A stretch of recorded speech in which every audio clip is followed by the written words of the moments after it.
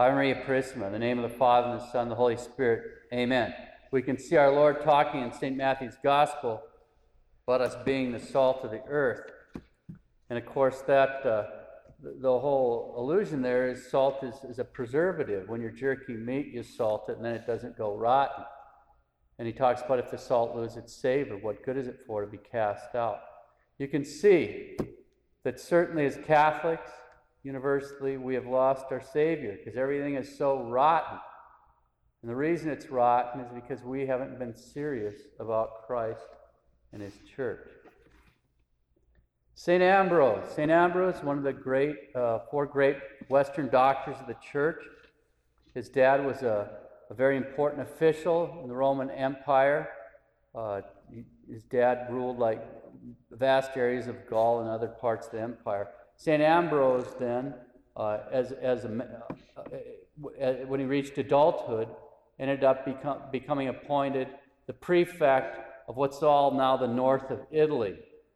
And in Milan, the bishop who had been there for 20 years was an Arian, and he died. And there was a tumult arising because they were going to, in those days, they elected the bishop, the clergy and the people elected the bishop, and the Catholics are fighting with the Arians, because obviously the Arians want a heretic for a bishop, and the Catholics want a Catholic for a bishop. And so St. Ambrose, he's the ruler, he went there to calm things down. At the time he was a catechumen. So he went into the basilica where everybody's carrying on and all that, and just spoke to them quietly about being quiet and about the importance of doing the right thing and so forth. And all of a sudden, one of these boys, a little boy, cried out, "Ambrose for bishop." And then everybody started out crying, "Ambrose for bishop." And he's kind of bewildered because he's a catechumen. Anyway, he tried to escape the thing, but it didn't work. So over a period of time, he went through being baptized and ordained to the minor orders day by day, and the major orders, and priest and bishop. And it was on this day, December 7th, that he was consecrated a bishop. And an incredibly wealthy man at that point in time. He disposed of his property. I think his brother was managing part of it. He kept enough to set aside for his sister. His brother's a saint, and so is his sister. His sister had taken the veil, so he kept enough set aside for her so that she'd be taken care of, and then just lived a very modest life from that point on.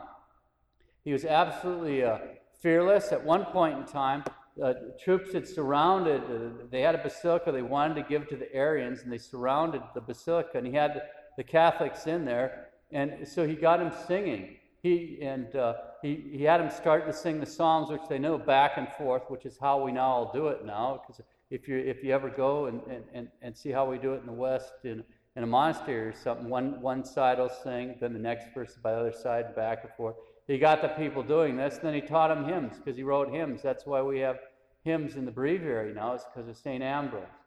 Another time, Theodosius is the emperor, and there was some uprising. I don't remember, I think a city in Asia Minor. I don't remember what it was, but one of his officials had been killed by some people.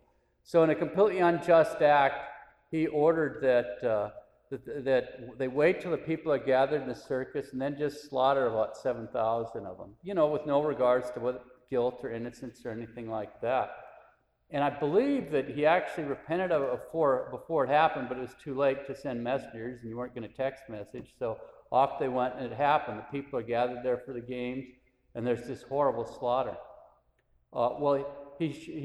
St. Ambrose wouldn't let him come into church.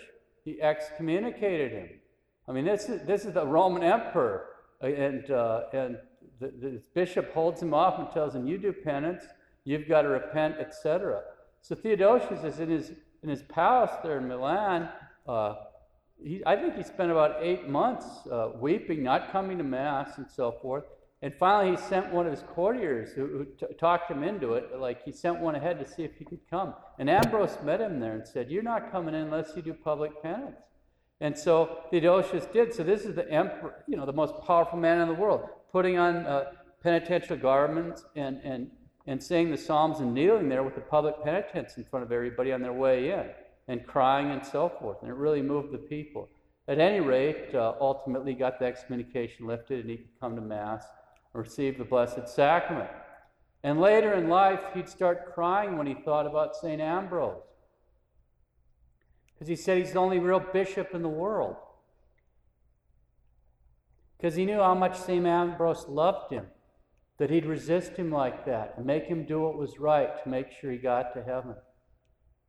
How we need bishops like that, priests like that. Instead of all this dancing around trying to figure out how to give everybody a sacrilegious communion, caring enough about them to try to make sure they go to heaven and don't receive the holy mysteries unworthily. I'll just make one more remark about St. Ambrose because he's just a fervorino.